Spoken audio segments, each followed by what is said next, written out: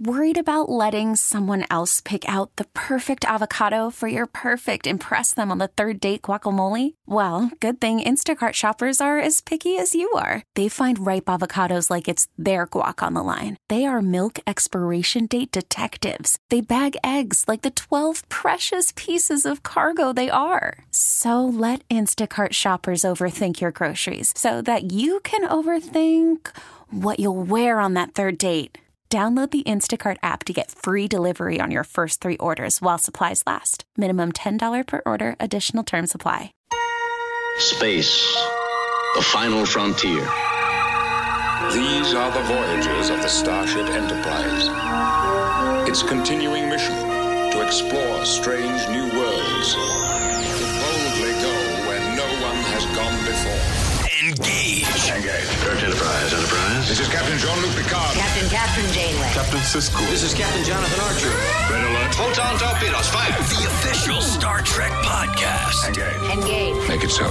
With your host, Jordan Hoffman. That, sir, is illogical. Let's make sure history never forgets. This is Engage. Hailing frequencies open, sir. Yes! Oh, yes, we're back. We are sailing through the cosmos. There we are at warp speed. Welcome back to another edition of Engage, the official Star Trek podcast. I am your host, Jordan Hoffman, and you can tweet at me at @JHoffman. Somebody the other day said, this show needs a Twitter account. And you know what? I'm your Twitter account. Just tweet to me. Nobody else is going to be the Twitter account. Just tweet to me at @JHoffman. Go to our Facebook page, Facebook.com/Engage the official Star Trek podcast, all one word. If you listen to us on iTunes, you can comment. If you listen to us elsewhere, you can still comment on iTunes. You can send me an email. You can do so many things. You can do whatever the heck you want. This is America, damn it. Oh, it's not necessarily America, because I have many listeners from overseas. We had a listener, we have listeners in Sweden and Norway, in Russia, and when I was doing something fun, Brian, the other day, I was with our friends at CBS Marketing, who we were involved with. I helped them out with something on their Facebook page for their holiday gifts. Why wasn't I invited? Dude, you should have been there. I went into the closet, and they were like, take some stuff. And I'm like, oh, those are the most fun moments. I remember that from my music promotion days. Yeah. No, it was like, we're cleaning out this closet, and I'm like, oh, my nephew wants this, and my nephew wants this, and my nephew wants this. So I got some cool gifts. But they asked me to, I guess the technical word is shill, but I love the product, so it's not like I'm shilling. But they asked me to go and sort of present to, Star Trek fans what is this year's new gifts that they may want to be thinking about for the holidays. And we did it over Facebook Live. And as we're doing it, it's like, anybody going to watch this? I'm like, well, we're going to find out. It was, I think, 500,000 people watched. Oh, wow.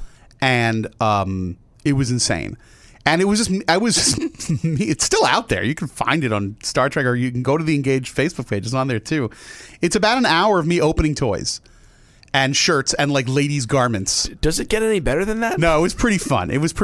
And some of them were, fun books, like our friend Rob Perlman's book, Little Red Shirt's Book of Doom was there, but also some of the pricier stuff, like it's $150, but it's worth it. It's the Bluetooth communicator, so it actually works with your phone, but it's actually a communicator. The point I'm making is that this was really hip. So I was looking at the comments, and there were a couple of jokers there, kept asking Star Wars questions, ha ha ha, and there was one guy who was making fun of me, and that's fine too, I can take it. And then there was a dude from Baghdad who was watching, which was awesome. His name was Mohammed something, and he was like, these gifts are awesome. But then top that, there was a guy from Antarctica, from the McMurdo base in Antarctica. There's people there? There's like 35 people there. Wow. No, there are people that live in Antarctica, not many. And one of them is enough of a Star Trek. Well, actually, if there was one place where you have more Star Trek fans per capita, it's probably McMurdo Base. But there was a person, I don't remember his or her name or anything about this person other than greetings from McMurdo Base, Antarctica. And I take it that it was no jive. So that blew my mind a little bit. So yes, I bring that up to remind myself that this is an international podcast, and I welcome you in all languages, shapes, and forms. This week's episode, we are going to talk more about some Star Trek products. This is not a big commercial to buy crap, but this week's episode is a little bit. But you know what? It's the holiday season, so this is the buy crap episode, but it's not crap. It's great. We're going to talk to Michael and Denise Okuda, who have been guests on this program before. They are the authors and archivists and editors and God knows what of the Star Trek Encyclopedia. And I guess it was maybe a month and a half ago, maybe 2 months, when we Skyped them in. They live out there on the West Coast. And we have them on today's show as well. And we're going to talk about something 50 years in the making. It's called Star Trek, the original series - the Roddenberry Vault. And when we talk to the Okudas, it's pretty self-explanatory. But what this is a 3-disc set available in stores right now. What is the price point on this? I don't actually know. Whatever it is, it's worth it to fans. This is not for noobs. This is not for newcomers. If you are Trek curious, if you're listening to this show because you just stumbled upon it and you're thinking about getting into the original series, but you're really more of a Picard guy and you're not sure, this may not be the thing that you need to buy yet. This is something you buy when you were such an obsessed fan and you just need a little more, man. You need a little more. And what this is, and the Okudas are going to describe it in better detail, but basically, there have been, for 50 years, in a warehouse somewhere out there in California, work prints from the original Star Trek. Normally, these things get thrown away, recycled, especially for a 50-year-old television show. But Gene Roddenberry knew. He was, if nothing else, a man of vision. And Gene Roddenberry knew that someday this would be worthwhile. And he kept the original work prints. He had a company called Lincoln Enterprises where you could buy individual film frames and other gewgaws and gadgets from back in the day.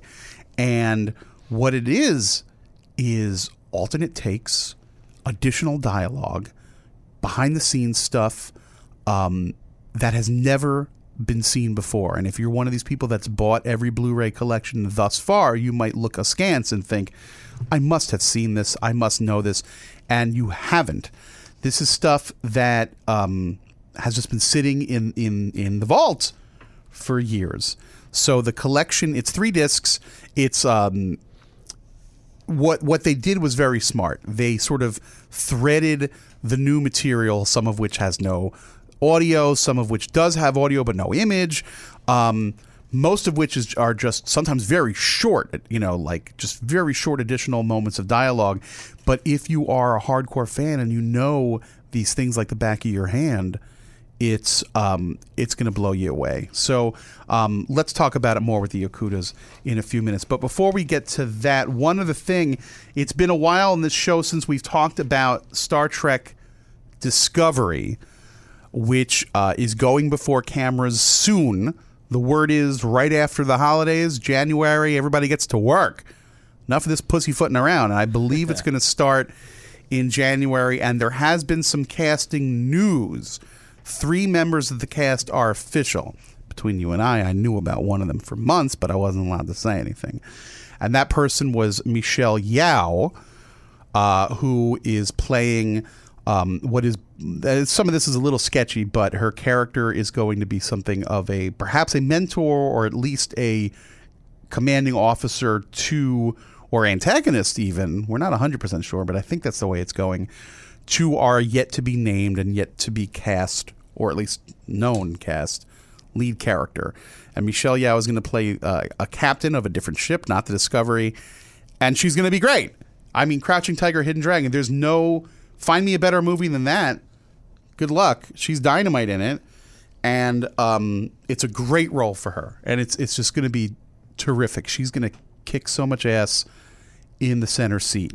And then the other 2 announcements, a fellow by the name of Anthony Rapp, who I don't know too much about, other than I know he was in the original cast of Rent, which is not necessarily my thing, but I have no, I don't dislike. He was in Rent, right? Or was he? Yeah, it was Rent. Yeah. What else did he do? Not that I know that very well either. Yeah, I'm not anti-Rent. I'm just not pro. I'm not. Broadway shows are expensive. The Rent Wars, right? That was an actual thing? The Rent Wars in history. I should do a little more research on Anthony Rapp. He seems like a nice man. I'm looking at him here. He's got a baseball cap on. He's from Chicago, and yeah, Rent was his big break. So I've never actually seen the dude in anything. No, he was in Adventures in Babysitting, and he's done a lot of plays. Who is he in Adventures? Wait, he was. Oh, wait. He's in Dazed and Confused. He's the guy who's buddies with Adam Goldberg. He's like the nerd. Oh, that's awesome. Oh man, he's gonna be great. So he's now my favorite. Now that I realize who he is, he's on the Nick too. All right, this guy rules. So Anthony Rapp, we don't know much about him other than he's going to play a fungus expert, a mycologist, a xenomycologist, an astromycologist, space fungus, which is cool. That they even that's these characters were developed by Brian Fuller. He may not be as involved in the show going forward as we originally thought he would be, but these are his characters, and he's written the first 2 scripts. So that's a Brian Fullerism right there, to have an astromycologist. And it is assumed, as we know, Fuller had said unequivocally that there would be a gay character in the show. Anthony Rapp is gay and out and proud, and one would argue that it is probably him. Have a gay character played by a gay actor. So that's cool. Representation's important. So that's going to be him, probably. I also just realized who he was in Adventures in Babysitting. He was the friend. I haven't seen that movie in quite some time. I always remember that because there was like the first time I saw like Thor. Oh yeah. And anything, which was Vincent D'Onofrio, believe it or not. yeah. And so I always remember that movie for that. Yeah, of course. That's a big deal. And that was a PG movie that had an F-bomb in it. Did it? That's another thing about Adventures in Babysitting. Maybe it's PG-13. Well, the first time I saw it was on TV, so I didn't hear that part. No, I had enough. That was a big deal. I remember that. Okay, that's cool. And then third, Doug Jones, who is, he's the weirdo alien creature in everything. In everything. In Hellboy, in Pan's Labyrinth. He was born to play a Star Trek alien, and he will be playing an alien. We don't know much about him. I mean, if you were going to put Lieutenant Arex and make him a character, or someone of that species, the Edosians, they already look like Doug Jones already looks like an Edosian. Just put a little fur on him. I am told, I don't want to get into I did get a little bit of intel, and I'm told that he will be very modified. Let's leave it at that. He's going to look cool. They're putting a lot of time and effort into him. That's all I'm privileged to say. I know a little bit more, but I'm really not allowed to say, which is why they really shouldn't tell me these things. So is it a known alien species, or is it something completely new? I don't know. Okay. I don't know the answer to that. I'm guessing something new. I would imagine Which is exciting. Oh, yeah. What I want out of this show is a mix. I want new aliens, and then I want my old favorites in there also. I need to see an occasional, certainly a Vulcan. We can't have Romulans there because the first time you see a Romulan has to be in Balance of Terror, and that's a TOS episode, and this predates TOS, so you can't necessarily have a Romulan on screen unless our characters never see the Romulans. We can cut to Romulus and see Romulans. That's cool. I want to see Klingons. I don't know what they're going to do about the foreheads or not. I mean, that's a big question. But I want to see the other members of the Federation. I want to see Tellarites. I want to see Andorians. But I'm keeping my expectations managed, and I do think we're going to see a lot of cool new stuff. So anyway, I think so. Here's the thing: of those three actors, I'm excited about all three. Doug Jones is born to play an alien. It's going to be great. Michelle Yeoh kicking ass. I love her. And it's just, I think she's going to sink her teeth into it and be great. And then Anthony Rapp, I am the least familiar with his work, but he seems like a really cool guy. So I'm not just giving him the benefit of the doubt. I'm saying go. I love this guy, officially. So that's what's happening. That's the only news. And it's not new news. It's been around for a couple of weeks. We just haven't had a chance to talk about it.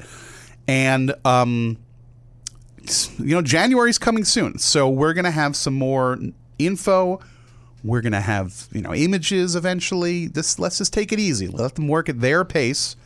As we know, there was some behind-the-scenes maneuvers. These things happen at sometimes. And, hey, listen, a lot of film historians will tell you that Casablanca was the greatest movie ever made.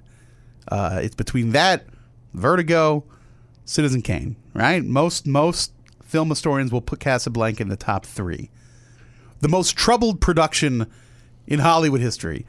They didn't have an ending the day they were shooting the ending. They didn't know what the hell was going on that.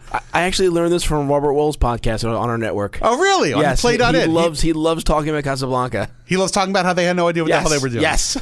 I don't think that this is that case. I think that there was just a little speed bump in the warp corridor on Discovery. I think it's foolish to deny that and downplay it because Brian Fuller gave a big talk at San Diego Comic-Con and now he is taking more of an advisory role. So yes, that's a speed bump. That's an unexpected development. But let's keep an open mind. Let's stay positive and let's remember that Casablanca is one of the greatest movies in the world. And when they were on set, nobody knew what the hell they were doing.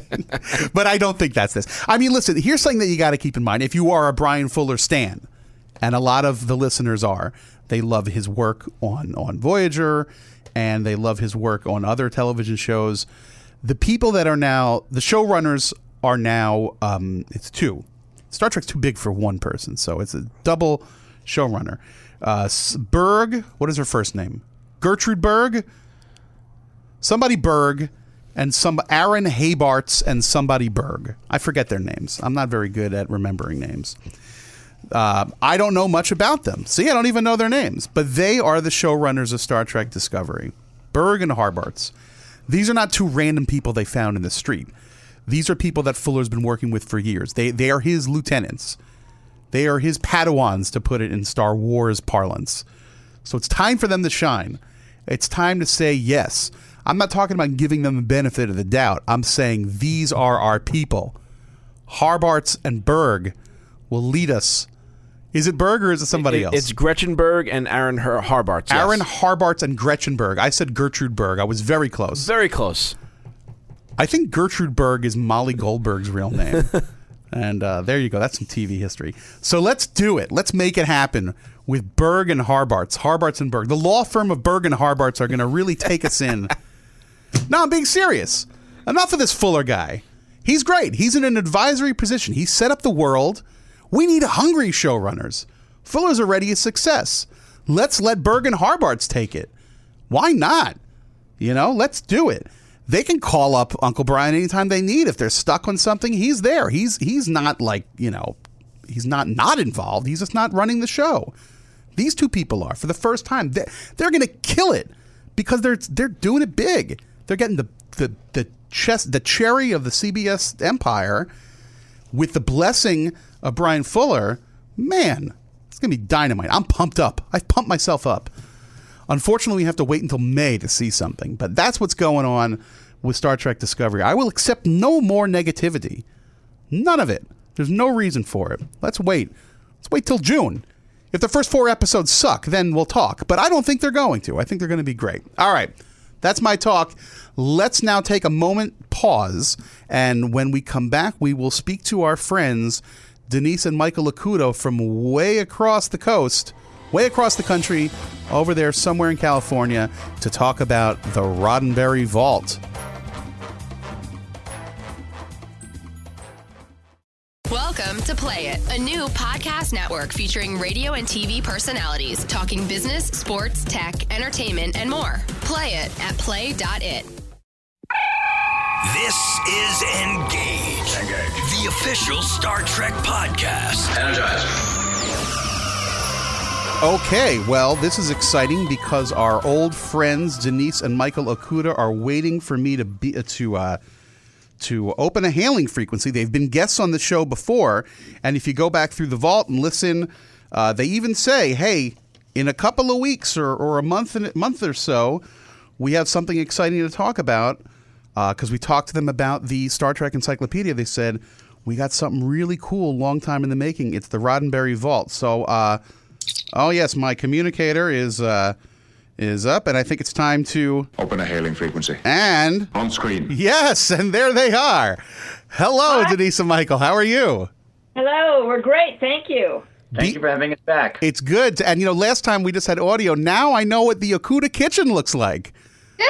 What's cooking? What's cooking in the Okuda kitchen? Office, it's actually our office, but we cook things in here. Oh, too. from this angle, it looks like a kitchen.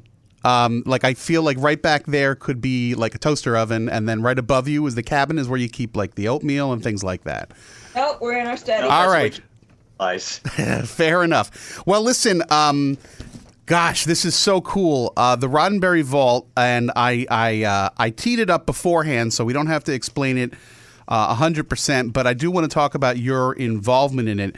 But real quick, before we get to that, today's kind of a sad day. Really, I was just looking at my phone a little while ago, and just to put a timestamp on this, at 95 years of age, John Glenn passed away today, and you guys are both, very associated with NASA, and I'm wondering if over the years you ever met Senator, right? That was his, you'd call him Senator Glenn if you ever met him, right? Absolutely. And did you ever meet him over the years?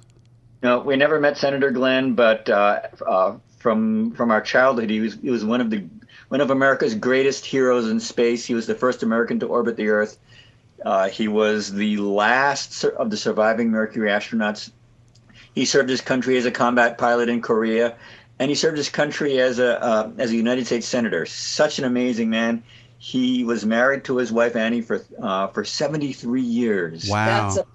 They met as childhood sweethearts in junior high school, and they stayed together all their lives. What an amazing love story. Yeah. Well, I've read Tom Wolfe's book, and I've seen Philip Kaufman's adaptation of The Right Stuff roughly 75 times. So yes, you're right. And there's that great scene, and it's taken from real life. She was a shy woman. She had a stammer, and when her husband was just a test pilot, there was nothing about being in the spotlight. He was a test pilot. Yeah. And then suddenly he became an astronaut, and she had to be interviewed and put on television. And she was like, "Hey, wait a second. I didn't know about that." And he was like on the flight deck, at least according to the movie. He's on the flight deck. They're ready to go. And President Lyndon Johnson wants to be with her on television. And she's like, "What do I do?" And he's like, "You tell him from me. If my wife doesn't want to talk to the president, she doesn't have to." And it's a great, great moment of, how we have these larger than life figures, and then these are human beings. And sometimes they don't, necessarily they can stand up for themselves. That's one of my favorite scenes in the whole movie right there. Both of them are larger than life figures, and we salute both of them. Yeah. So it's to say that I didn't realize that he was the last of the Mercury 7. Wow. Well, early NASA and Star Trek certainly go hand in hand, and starting in 1966, when Star Trek was first being produced, Gene Roddenberry, who you knew, and correct me if I get the story of this wrong a little bit, he was he certainly always had an eye open for entrepreneurial opportunities, right? That's a fair way to say that he always knew that when there was an opportunity, it would be a good one. So he was a wise man. He knew that even back then, while the show was not as popular as it is certainly all these decades later, there would be demand for memorabilia of the show. So he, when the dailies were shot, when work prints were shot, and for the digital age people who don't know what those terms mean, we can get into that. He had a company where he would take, what do they call them, loose ends, short ends, little one-frame snippets of film, and with perhaps a screenplay or something, he would sell this to fans way back in the 60s. And correct me if I'm wrong, it's from all that original material that's been sitting around for decades that has grown, mutated over the years into a cache of material that we always knew was there, but no one had the time or inclination to sift through. And now, as a result, we have this momentous new 3-disc set called, perfectly, the Roddenberry Vault. Did I sort of get the timeline correct on that? Sort of. We really don't know exactly what Gene did, exactly why he did it, exactly what he was holding on to. But the extraordinary thing was that he did hold on to a lot of that film. And then after his passing, his wife and then his son, they weren't sure why they were holding on to it, but they did. And because they always, especially Rod Roddenberry, he had the sense that it might be useful. And you have to remember that for a lot of years, this stuff was absolutely secret. No one, including us, had a clue until. I was going to say, I don't think. I hear what you're saying, but I don't think anybody had any idea that this footage was still around. I mean, I had a feeling that some of it was, but the reason I did is because through the years, we saw stills of scenes that did not end up in the aired episodes. For example, the end of Operation Annihilate, when Peter Kirk is on the bridge. We've seen stills. We knew it was filmed, but we didn't know that the film existed. And through the years, I would ask people, have you ever heard of this footage? Do you know where it is? Do you know who has it? I asked a lot of people, and nobody did. And then about 9 years ago, we got a phone call from Rod, and he said, meet me down at this address. And it was a nondescript, warehouse. Wear a trench coat and sunglasses while you go down there. We had no idea what was going on. But, Rod's our friend. And so we said, sure. So he came down and he said, well, I have to have you sign these. And we signed non-disclosures. And I was like, okay, we won't tell anybody. We promise. And we walked in this warehouse and we saw rows and rows and rows of shelves with film cans. Yeah. We didn't know what it was. And, we opened a couple of them up and there were rolls of film in various sizes and they had the names of episodes on them. We're going, oh my gosh. And then they showed us a little bit of the footage. And Mike and I, we were just taken aback. This was the Holy Grail. We were like, oh my God. I mean, it was amazing. Yeah, it's like the scene in Raiders of the Lost Ark. It's like here are the crates. Now, what you were looking at, these were these reels. They were the work prints that the editors worked from back in the day. Now, there's the pooch. Denise has run off to take care of the dog. Nowadays, the kids make movies on their iPhones, but back in the day, and you can correct me if I'm getting some of this wrong, you would shoot on film on negative, and then you would get a cheaper, sort of less high quality print back that you would mark up with pen, and you would literally chop it with a razor blade and tape it up, and then from there you would make what you would call a picture lock, and then from there you would then go back to the negative and say, it's reel 6 at this moment. You cut here and we dissolve there, and that's what would ultimately end up in theaters on television. And then the work print, is just it goes on a shelf somewhere. And then for most things, particularly a television show from the late 1960s. Nobody's ever going to care. Nobody's going to want it. But for something like original series Star Trek, where some of the hardcore fans have memorized every episode, have memorized every moment of dialogue, and can almost recite it as if it were music, what we have here with this discovery is additional dialogue, so just like a scene here or a half a scene, or really just a few stray lines, some of which are really integral to the plot, which are kind of neat. The few that I've watched already, and then some of it is just a different angle. Like one of the niftier ones is from, and I want to get into the specifics, but This Side of Paradise, the big goodbye scene on the transporter in the transporter room, which is one of the most touching scenes in all of Star Trek. It's just great to see different angles on that. I mean, the way I've described this as, if you're a deep hardcore Star Trek fan, it's like if you love, a rock album, if you've listened to Led Zeppelin 4 so many times in your life that you could hum it all 42 minutes with the blindfold on, and then suddenly you're hearing Misty Mountain Hop, and Jimmy Page's guitar solo is different because he's improvising. It's like, whoa, what is that? It's a different take. And that's kind of what's going on here with the Roddenberry Vault. So for the hardcore fans, these discoveries are awesome. And I've watched some of them so far. I've been teasing them out myself.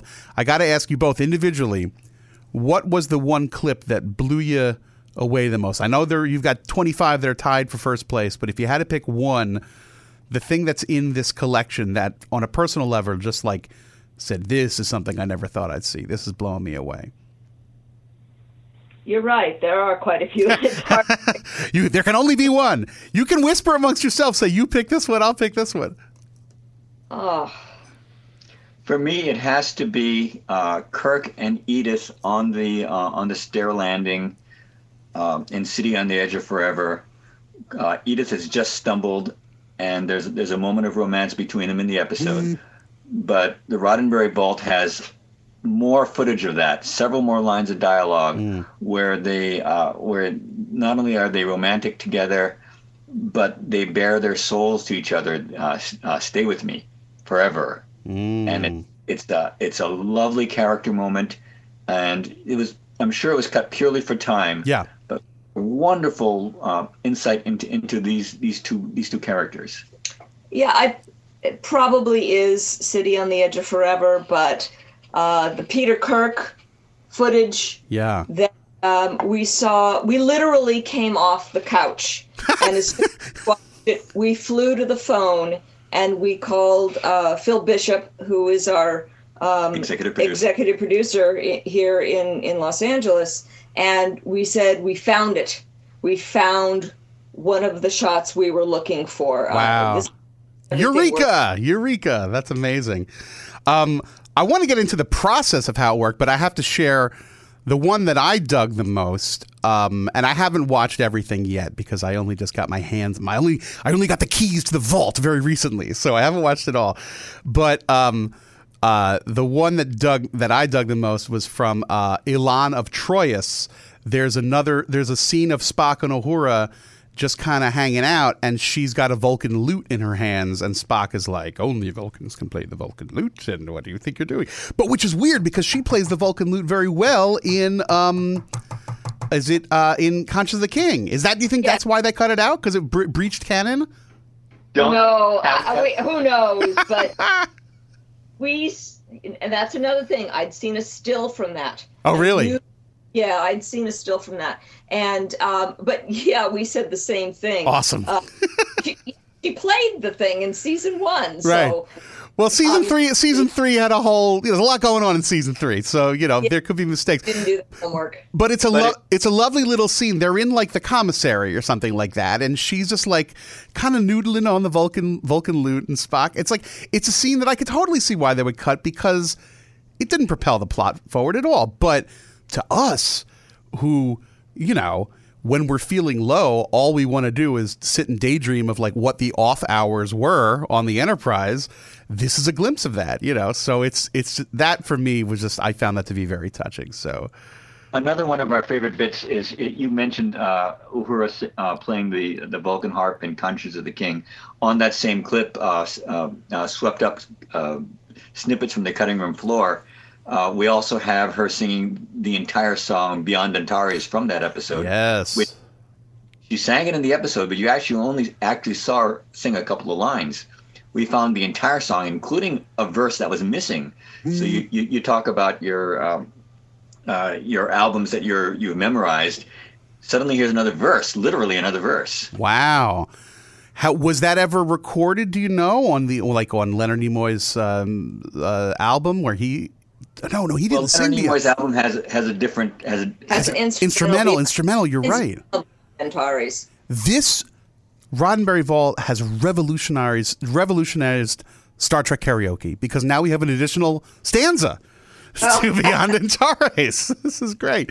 So let's talk about the process. You get the call from Rod, and he's like, "Hey, meet me under the overpass and this sneaky little building, and then here's the boxes, and then it's decided between all the powers that be, CBS and Paramount and everybody, that you're going to make this you're gonna sift through it." Did they just say, "Here are the keys, go nuts. Here's a Moviola or a Steenbeck or whatever. Find what's cool," or how did it go from there? For a long time, all they wanted to do was catalog it because no one really knew what was in it, and therefore no one really knew what we could be doing with it. So that was part of the challenge, but it's also part of the fun. When you're watching the film, you never knew what the next shot's going to be. It could be from the same episode. It could be from an entirely different episode, a different season. So it was continuously like Christmas morning for us. Yeah, and the sound and the film were not together. They're two separate strips. So that had to be put together. Then It needed to be digitized and sent to us on disc. We would get discs, and the first thing we would do, and they're about 2 hours long, is we would sit down on the couch and we would just watch it. That's it. We would just watch it. And that kind of gave us an idea of what was on the disc. And fortunately, we know the material pretty well. So we didn't... I would say so, yes. We didn't need to go look occasionally we'd need to go look something up to go back to the aired episode, but most of the time we knew what we were watching, and we knew this was an alternate take. We knew this was a different intonation. So we would watch the episode, and then we got down to work. We had a very elaborate spreadsheet with timing of the footage, the ins, the outs, the length. We spent a lot of time cataloging. We spent a lot of. It took us 3 years. Off and on. How many years altogether? It took us 3 years to catalog it. Wow. Okay. Cool. And there's also a lot of fun bloopers and like behind the scenes stuff as well. Just like shots of Bobby Clark, the Gorn, just kind of like getting his Gorn legs, like just walking around, feeling the suit out. Mm-hmm. There's some shots of that. There was one shot of, which I thought was really interesting. Season 3. What's the episode with when with Miramani and Kirok? What's that called? The Paradise Syndrome. Of course, Paradise. Forgive me, I'm so embarrassed. I sometimes forget the titles. Where there's this like they were shooting on 2 cameras for whatever reason, so one camera was moving, and it's like, oh yes, there's the wall. This is shot on a soundstage. I forget that sometimes. So there's some really nifty stuff in there, and then another big revelation. I mean, I don't want to give everything away, but because Denise, you specifically in the documentary get very enthused about this. As most fans who would be interested in the Roddenberry Vault know, the original series was novelized. Is that the word? Novelized by James Blish, the great James Blish, one of the finest science fiction writers around. Novelized the early episodes. And for the episode Who Mourns for Adonais, it ends with sort of a risque twist that Apollo and blanking on the name.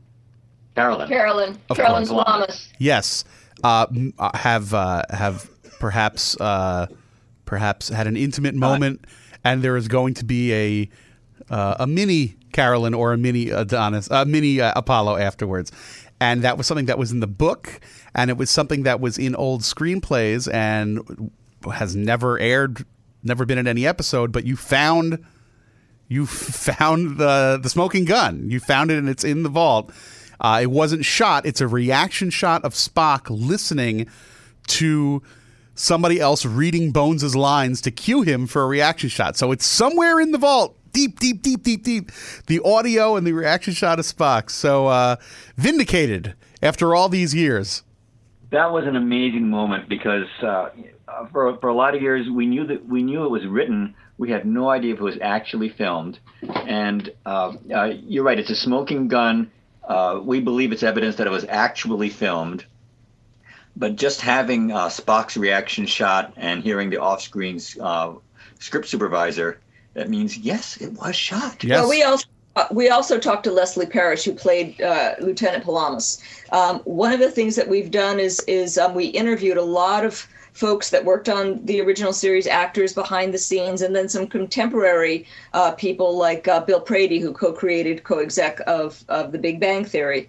But we went up and we interviewed Leslie Parrish, and she said, indeed, that scene was filmed in its entirety, and isn't it silly that they took it out? Yeah, probably because of standards and practices of the time, right? It was a little too risque. Exactly. It might have been standards and practices, or it simply might have been time. Or it might have been simply that moment of Kirk saying "if only" was so powerful that sometimes what comes after is an anticlimax. Right. We have an alternate ending for the episode "Return to Tomorrow," and it's an interesting scene, and it's actually fairly long. But in the actual episode, it ends on Kirk / Sargon and Mulhall / Thalassa saying goodbye, and that's such a powerful ending. I think they made the right choice of ending it on that. But we have the alternate ending, and it's really interesting to watch. The editors absolutely made the correct choice, but we have it for you to see on the Roddenberry Vault. Right. This is not for noobs. This is for those of us that are hardcore. So just to let people listening, I just want to let you know. So what's on this 3-disc set? In addition to really cool packaging that looks like a bank vault, the stuff that will excite you.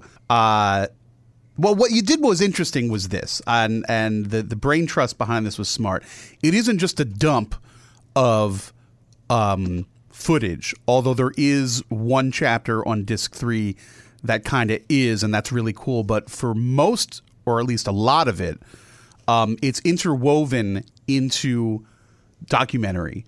So what you have here are ostensibly, there's a 2-part documentary that's just called Inside the Roddenberry Vault, 30 minutes on disc 1, 30 minutes on disc 2.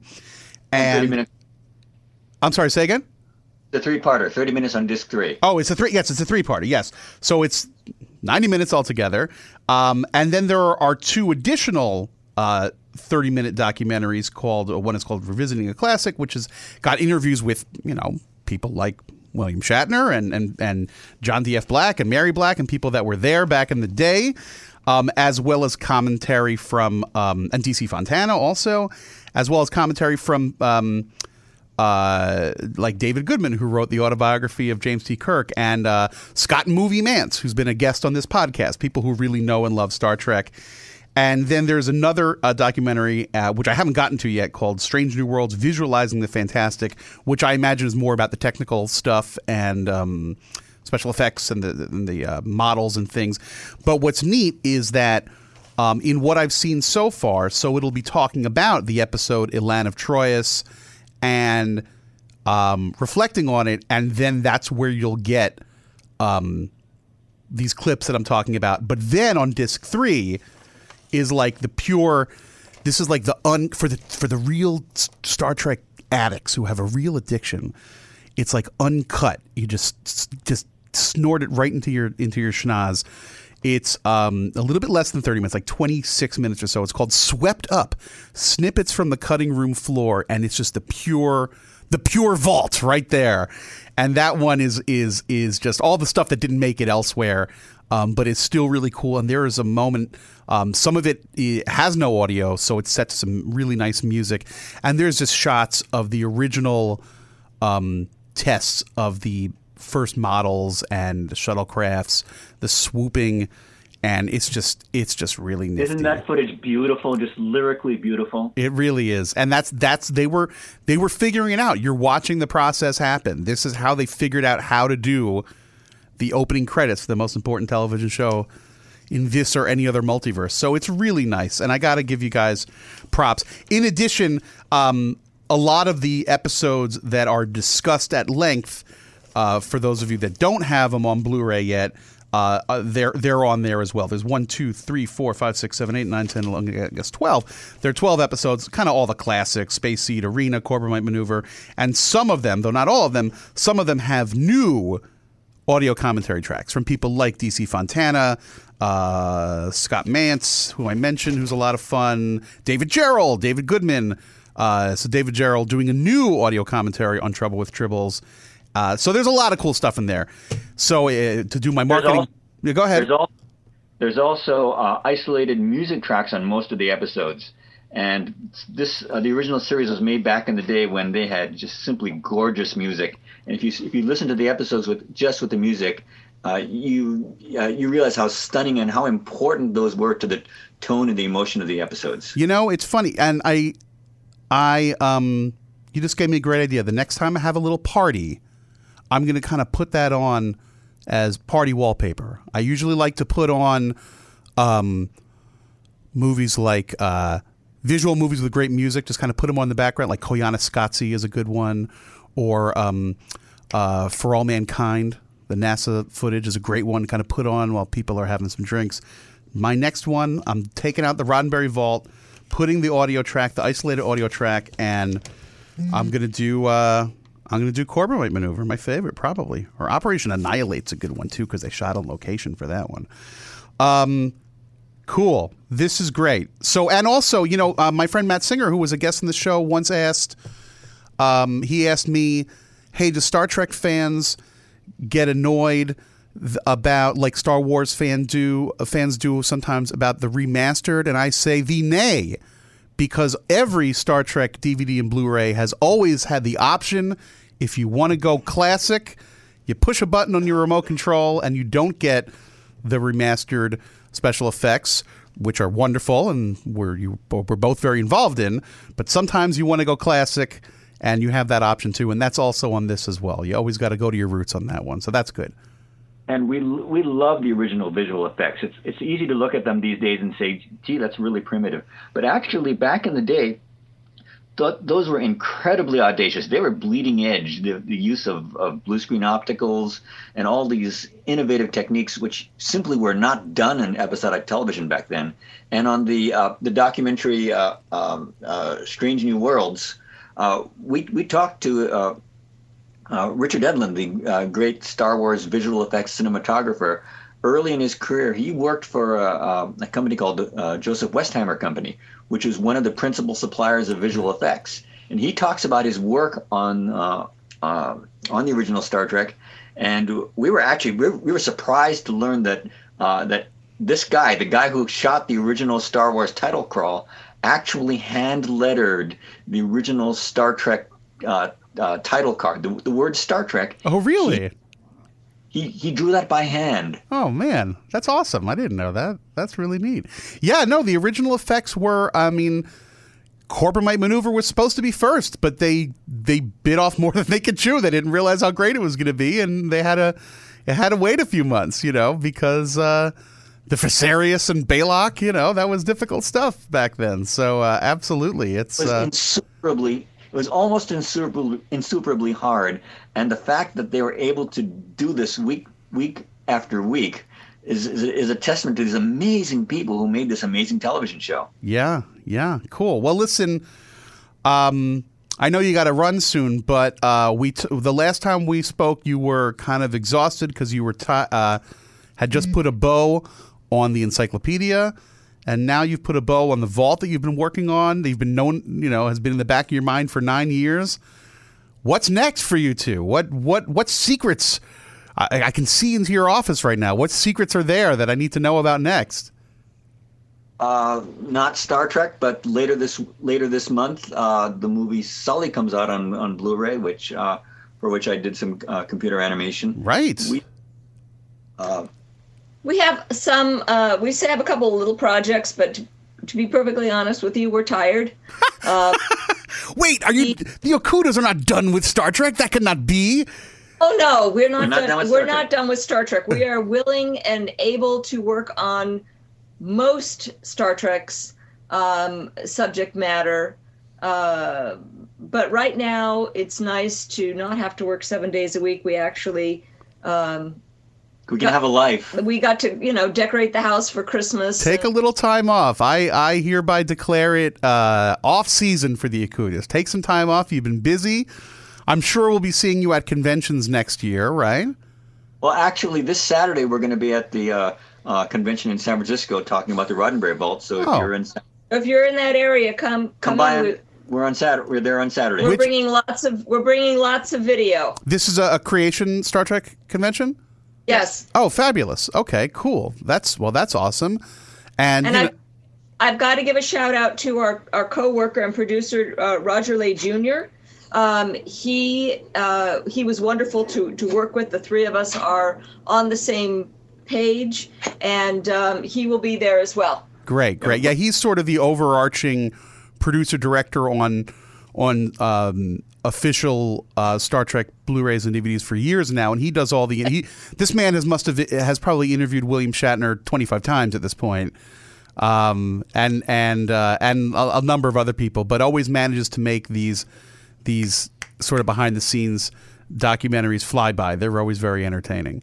But Roger is not merely an accomplished filmmaker, but like us, he's a fan. He loves this stuff, and he's seen every behind the scenes, every documentary that's done. So when we say, well, let's talk about this, he'll say, okay, but let's do this instead, because this has already been covered. Let's talk about this, which no one has talked about. So he digs to find new material and new angles and new things that are hopefully of interest to he keeps it fresh, and also. You know her well, I'm sure. Dorothy Fontana, the necklace she's wearing in her interviews are awesome. She's wearing an incredible necklace. It's a lot. At first, I thought they were like giant Galaxy-class starships around her neck. And I'm like, no, it's some sort of Mesoamerican silver-plated thingamajig. It's a dynamite necklace she's wearing. So for the jewelry fans out there that want to watch this, you've got something else to look forward to. So that's cool. Cool. Well, listen, so you're still out there, and fans can say hi to you at conventions. And, they got the Star Trek cruise happening soon. That's a new thing that's starting, is conventions at sea. I don't know if you heard about this. So we went on a Star Trek cruise in many years ago. It was fun. You did one, okay?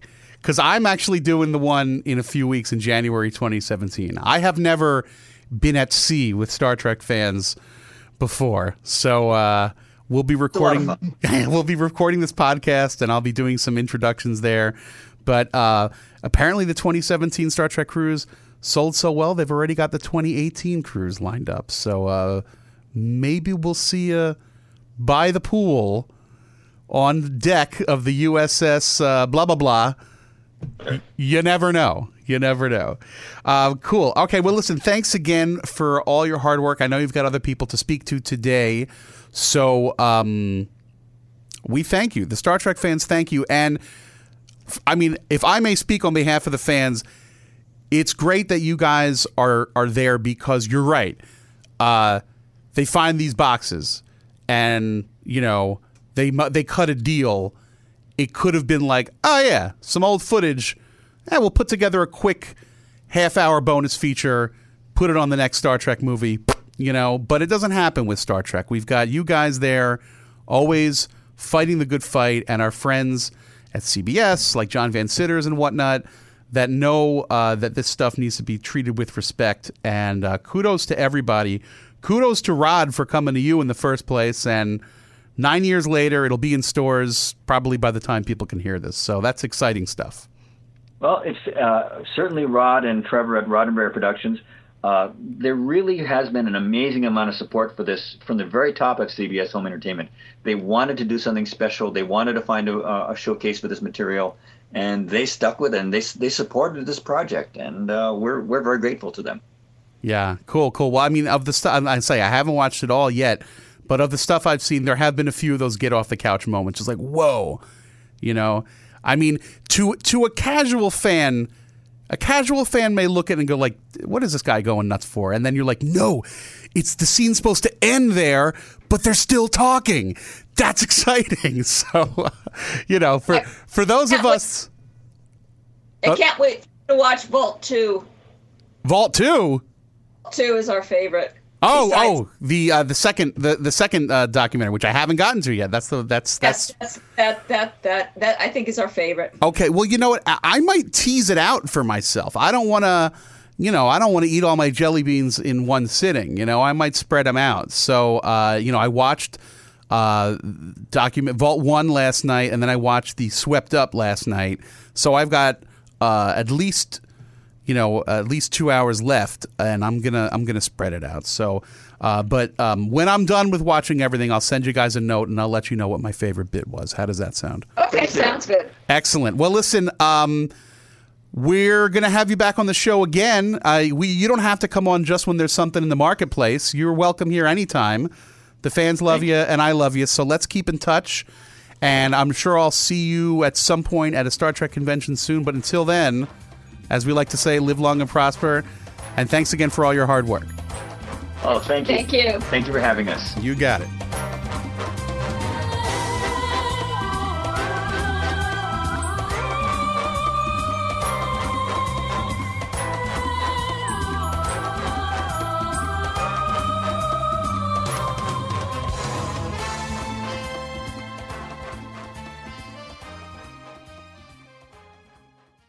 This episode is brought to you by Progressive Insurance. Whether you love true crime or comedy, celebrity interviews or news, you call the shots on what's in your podcast queue. And guess what? Now you can call them on your auto insurance too with the Name Your Price tool from Progressive. It works just the way it sounds. You tell Progressive how much you want to pay for car insurance, and they'll show you coverage options that fit your budget. Get your quote today at Progressive.com to join the over 28 million drivers who trust Progressive. Progressive Casualty Insurance Company and Affiliates. Price and coverage match limited by state law.